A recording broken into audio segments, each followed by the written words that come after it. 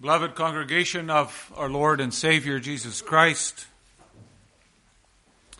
this afternoon I may preach to you the gospel of the Lord Jesus Christ concerning the unity of the church and the power of the cross. And that's an important message for the church today, because just as in the days of Paul, the church today is also fragmented and divided. And more often than not, it's not because of issues of doctrine that cause disunity in the church. Often it's because of human selfishness and pride. And that's a terrible thing, because it destroys the church and it weakens the message that the church brings. The unity of the church and the power of its message are intricately connected, of course, because the unity of the church and its message come from the very same source, namely our Lord Jesus Christ. And whenever the unity is infected with compromise or quarreling, the message of the church is also compromised. It's made less effective. It loses its power. The church must fulfill its calling in this world by manifesting itself against the cultish trends of this world.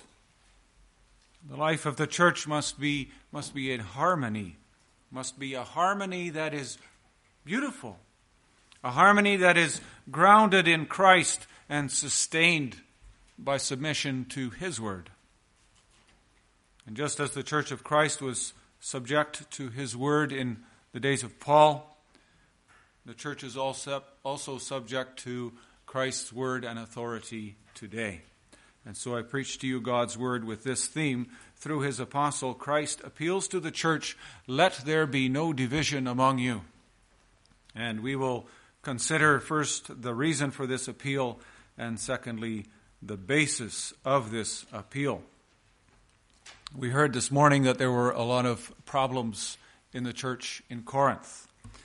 And Paul addresses many of those issues in this letter, and he loses no time in addressing one of the main problems: division.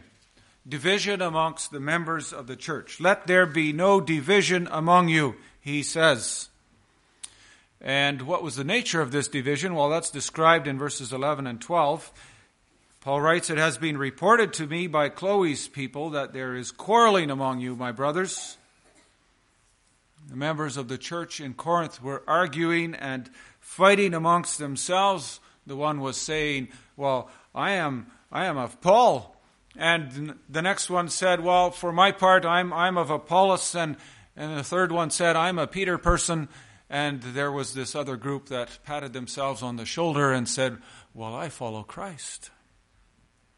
And from the rest of the letter, you get the impression that the Paul party wasn't all that big. Of course, there were some in Corinth who said, "Well, I follow Paul." Perhaps the core of this group consisted of the first converts in Corinth. After all, Paul was the original founder of the church back in the good old days. He was instrumental in changing their lives. So you can imagine that this meant a lot to those first believers in Corinth. And so they hung on to what Paul had taught them and to how he had done things. They remembered the good old days of the Apostle Paul. And they wanted to keep it that way. There are always people in the church who want to stick to tradition at all cost. People who see themselves as remaining faithful to the old ways, the approved ways, perhaps the orthodox ways, in contrast to the newer trends which emerge with younger church members or a new generation of church leaders. But then there are those who followed Apollos. He was from the famous intellectual city of Alexandria. In Acts 18, we're told that he spoke boldly and powerfully, and perhaps this stood in contrast to Paul, who says of himself that he came to Corinth with much fear and trembling. Chapter 2. And so the people said, well, this is the man we need. He's smart, he's dynamic, he fits into our culture, he's outgoing, he really knows how to relate to people, he will be able to draw more people in. He's our man. And note that Paul doesn't disapprove of Apollos. He rather acknowledges the work of Apollos later on in the letter. In chapter 3, he writes, I planted, Apollos watered. And he calls Apollos a fellow worker. Apollos was not responsible for the partisanship in Corinth. But there were obviously people who favored this man. And they turned this well-known and beloved preacher, they turned his name into a slogan. And then there were others who followed the old and venerable apostle Peter, Cephas. He was the leader of the apostles. That means he's important, and he knew Christ personally. So he's the man we have to follow. And finally, there were the ones that had no time for men or leadership in their lives. They're the ones who say, well, we're going to take our instructions straight from headquarters. We just follow Christ. The kind of people who have perhaps a better angle on everything than anyone else, a much deeper understanding than any spiritual leader. They too have a sense of spiritual superiority. They're so mature they don't need a preacher. Often you find this group of people meeting off by themselves somewhere. So what was happening in Corinth is that people were splitting into groups. They didn't agree with one another. They were beginning to be polarized behind their favorite leader and preacher. And they focused on particular qualifications or strengths of their favorite teacher, and they started to brag about them. And they elevated these qualifications and characteristics to the point where they felt they could derive some sense of superiority by claiming that particular man as their own. Status-hungry people. And they used the names of their favorite preacher to gain a standing in the church. And that's not an uncommon danger in the church today as well. People easily become followers of men, followers of someone who has a high profile or a particular kind of leadership style. If you study the history of the church, there's ample evidence of this kind of phenomena. People like the way a certain man preaches and teaches, and they start comparing all other preachers to their favorite. Or they take a particular brand of theology and they run with it. Just think of even names like John Calvin or Luther, or more recently, Abraham Kuyper. All of these men made great contributions to the church of Christ, but some people follow them so slavishly that they take the theology of their beloved teacher too far, and they become, for example, more Calvinistic than a Calvin and more Kuyperian than a Kuyper. And the person who doesn't fall into their camp is then looked down upon. And the results are schisms and fractions in the church. It's really, as we heard this morning, not such a big step from Corinth to today. And what was the root of all this division? What was the reason for all this quarreling about who's the best man to follow? Well, brothers and sisters, when believers begin to take their focus off of Christ, their focus automatically tends to go to men, of course. And that's what was happening in Corinth. The people had lost their focus on the gospel and of the Christ of the gospel.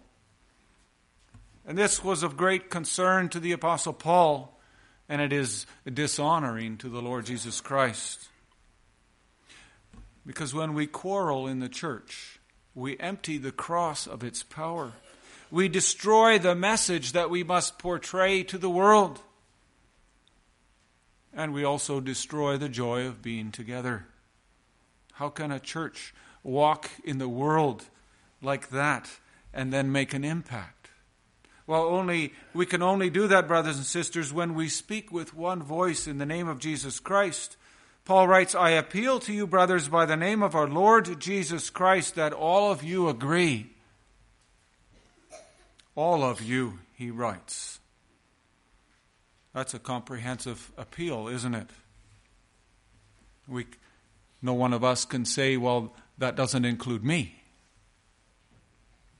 And what does it mean that we must all agree? Literally, the text tells us we must all speak the same thing. What does that mean? Do we all have to start sounding the same? We have to all have the same likes and dislikes. If one of us is a vegetarian, everyone must become a vegetarian. Of course, you realize how ridiculous that sounds. Paul is not speaking here of peripheral matters, but he's speaking of essential things. The expression Paul uses here doesn't imply that there should be no lack of difference among us, which just results in kind of a bland uniformity. Rather, it implies that the church is more like an orchestra, with many different instruments, but all playing the same piece of music. Think of what Paul wrote later in chapter 12. There are a variety of gifts, but the same Spirit. There are varieties of service, but the same Lord. There are varieties of activities, but the same God who empowers them all and everyone. To each is given the manifestation of the Spirit for the common good. And all these gifts are empowered by one and the same Spirit who apportions to each one individually as he wills. And then Paul goes on to speak of the body of Christ being made up of many members who all need each other. The point being that we must not all be clones of one another. We don't just repeat verbatim what others say. We don't practice redundancy. But we must speak with one mouth when it comes to what we believe. The tenets of our faith, the pattern of sound teaching which Paul speaks about later on in this letter, that is what must unite us. For I delivered to you, he writes in chapter 15, as of first importance what I also received, that Christ died for our sins in accordance with the Scriptures, that he was buried, that he was raised on the third day in accordance with the Scriptures. And that sound teaching, it includes everything which the name of the Lord Jesus stands for. And that includes the entire Scriptures. And that is also why we should be so thankful for the confessions of the church. They help us to remain faithful to the gospel of Christ and to unite us in faith. But now the reason that Paul is so upset with the Corinthian believers is that their disunity and their quarreling and their lack of single-minded commitment to the gospel is undermining the very power of that gospel. They have taken their eyes off the Lord Jesus, and they have turned into status-seeking, hero-worshipping fools. And so Paul makes it very clear he wants nothing to do with that. He doesn't want anything to do with party spirit in the church. He rejects this partisanship attitude, and with a few well-aimed rhetorical questions, he shows up their foolishness for what it is. A man-centered way of doing church. And so now we know the reason for Paul's appeal. We will consider the basis of his appeal. On what basis does Paul appeal to them? Well, first of all, he already has a relationship with this church. He is an apostle by the will of God. And the effect of what Paul says here doesn't depend on rhetorical persuasion or eloquent wisdom, but on Paul's authority to speak on behalf of the Lord of the church. Paul is making his appeal here as from one member of the family to another. He speaks to brothers and sisters in the Lord, and he speaks as one commissioned by Christ, by the name of the Lord Jesus Christ, as if he were present, as if Christ himself were present when Paul is speaking. And that name is not just casually dropped here in our text. It's the 10th time in verse 10 that Paul uses the name of Christ in the first 10 verses. Christ's name invokes the character and reputation of Jesus Christ. We all know how much power a popular and respected brand name has in our age of advertising. When you hear the name Apple or John Deere, you know exactly what everybody's talking about. It carries an image and a guarantee. Well, to make an appeal in the name of Jesus Christ means to ask that the appeal be accepted for all that Christ is, what he is known to be, what he is known to have done. And so already in the very first 9 verses of this letter, the theme of unity is very clear.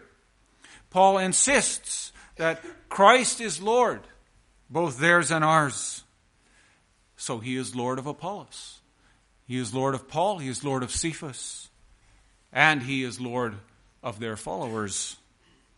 He is the Lord of all who call upon his name in every place. And he asks and he requires full harmony and unity under his name and under his lordship. And all stand equally under his lordship.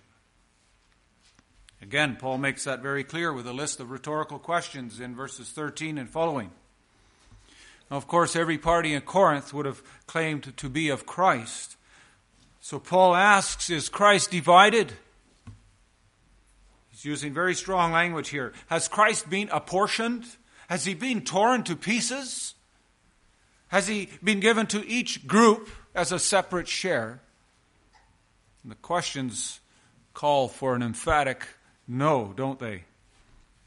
Later on in the letter, Paul writes, for just as the body is one and has many members, and all the members of the body, though many, are one body, so it is with Christ. Christ cannot be apportioned out. Of course not. Paul is saying to them, you might be coming apart at the seams, but Christ cannot be separated. The Lord Jesus is the source of harmony and unity in the life of Christians, in our marriages, in our families, between brothers and sisters in the congregation. Only Christ brings together in unity all these different people. Those who are intelligent, those who are less so, those who are rich, those who are poor, those who are black, those who are white. If it were not for our Savior, we certainly would not be united as one body in Elora either. And so whatever smacks of disunity means it is not of Christ. And Paul goes on. Was Paul crucified for you? The reference to the crucifixion reveals the absurdity and even the sinfulness of daring to put loyalty on human leaders, to put that loyalty on the same level as loyalty to Jesus Christ. And that, by the way, congregation, is a very good reason for not attaching a human name, for example, to our seminary in Hamilton, let alone a church. And notice again that Paul does not target the Apollos group or the Peter party. He doesn't apportion any blame to either one of them, but he underscores what is essential.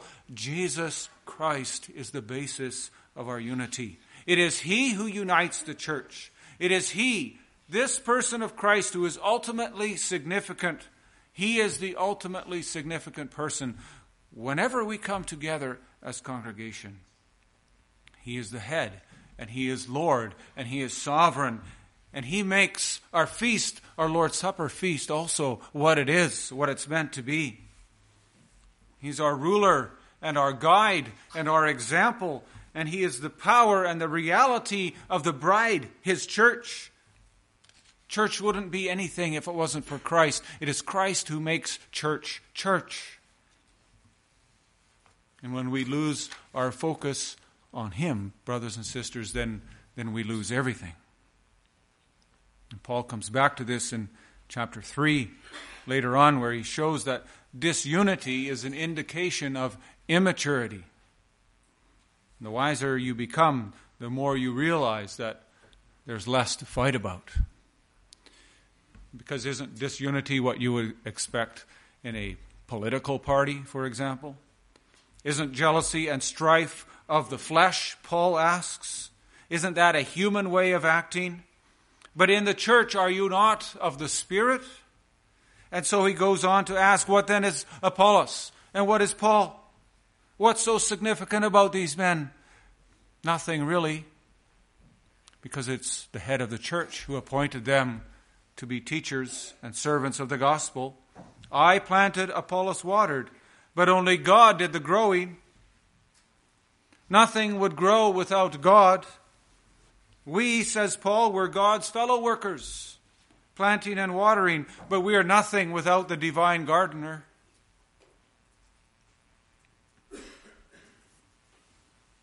Whenever we give our allegiance to humans for whatever reason, because we like their style or their charisma or the way they lead, the way they look, the way they sound, whatever, our focus is taken away from Christ. And then you get fractures in the church. And thirdly, Paul asks, were you baptized in the name of Paul? Now, the apostle is not belittling baptism. The fact that he baptized Crispus and Gaius and the household of Stephanas proves the point. The real point Paul is making is that no one could say, I belong to Paul, because he had baptized them. They couldn't have accused him of coming to Corinth, trying to gather a large group of people around himself. And this is an important point, because were not all the Corinthians baptized in the name of Jesus Christ? How then could any one of them say, I belong to Apollos or Paul or Cephas? By baptism, believers belong to Christ. Baptism makes us share in Christ's death and resurrection. Our baptism into Christ has the goal of uniting us with Him and everything that He has done on our behalf. And that is what makes believers the family of God. Because through Christ, we are adopted as children of our Father in heaven. And so in the church, you are only one because of Christ. In verse 17, Paul mentions baptism again. For Christ did not send me to baptize, but to preach the gospel. Again, it would be a mistake to conclude that Paul is contrasting baptism and preaching of the gospel. He mentions baptism to make the point that the proclamation of the gospel is more important. It comes first.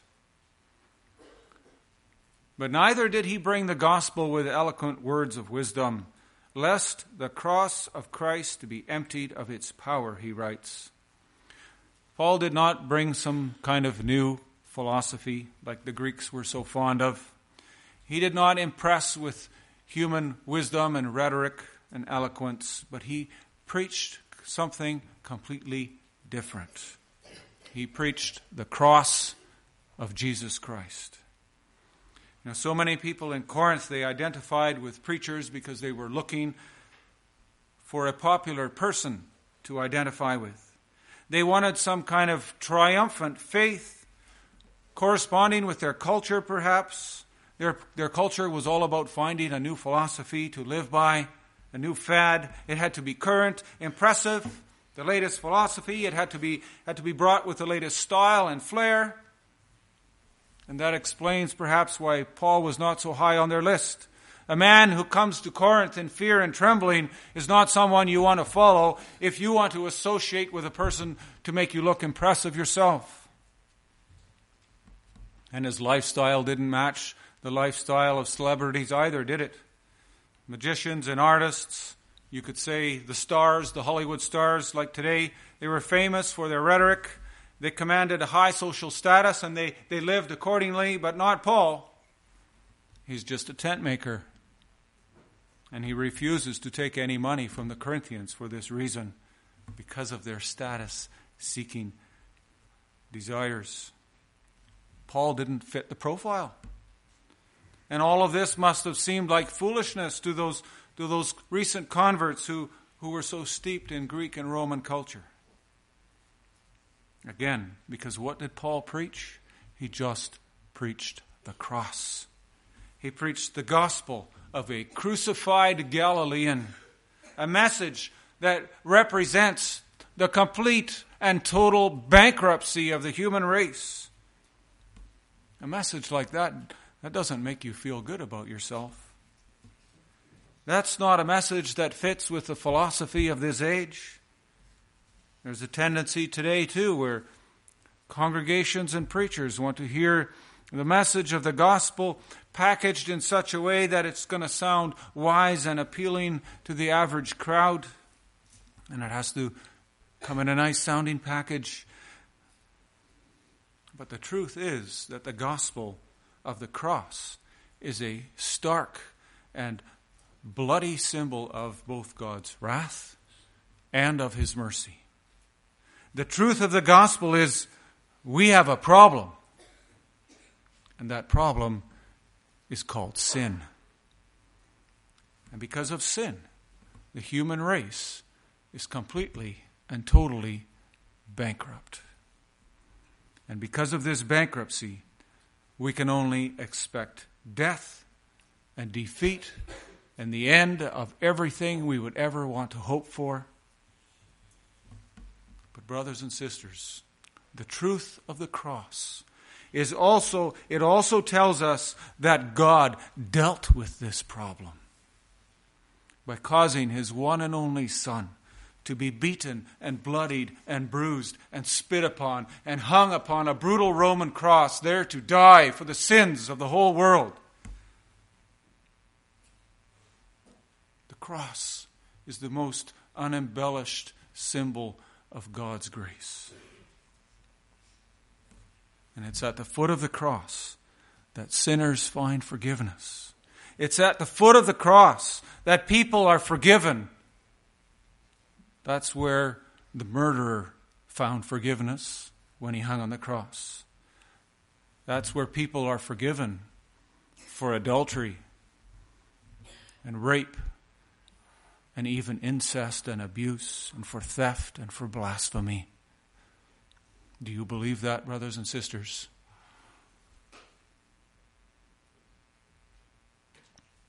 But to the world, that's just stupid.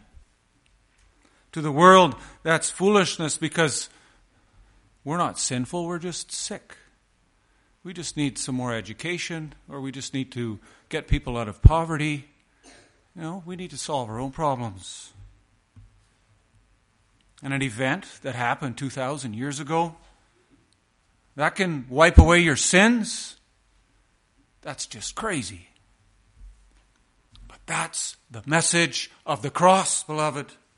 Jesus died for our sins on the cross, and there is life only in His name. Any other kind of life is a living death. And He promises eternal life to all who trust in Him. He calls you to turn away from your love for the world and all its rewards and its glory and its status, and He calls you to a life of service. And the cross is a signpost by which everyone on earth must pass by, either on one side or the other. It divides the entire human race. And it also defies human wisdom. It's foolishness to people who do not believe in Jesus Christ. And so what is the take-home message this afternoon for us? Is that we need to be on guard against anything that takes away from the unity that we have in Christ Jesus. For any disunity in the church takes away from the power of the cross. Any conflict, any status seeking, any rigid devotion to tradition, or any inflexible striving to keep up with the times instead, will only destroy the unity of the church and take away from the message and the power of the cross. Any opinions that we have, even if they are opinions on important points of doctrine, must always remain subservient to the Lord of the church. And we have to ask ourselves, do my opinions serve Christ and His kingdom, or do my opinions just serve myself and my own pet peeves? Do my opinions and my attitude take away from the unity of Jesus Christ that we have in Jesus Christ, or do they support the kingdom of God? Does my attitude empty the power of the cross?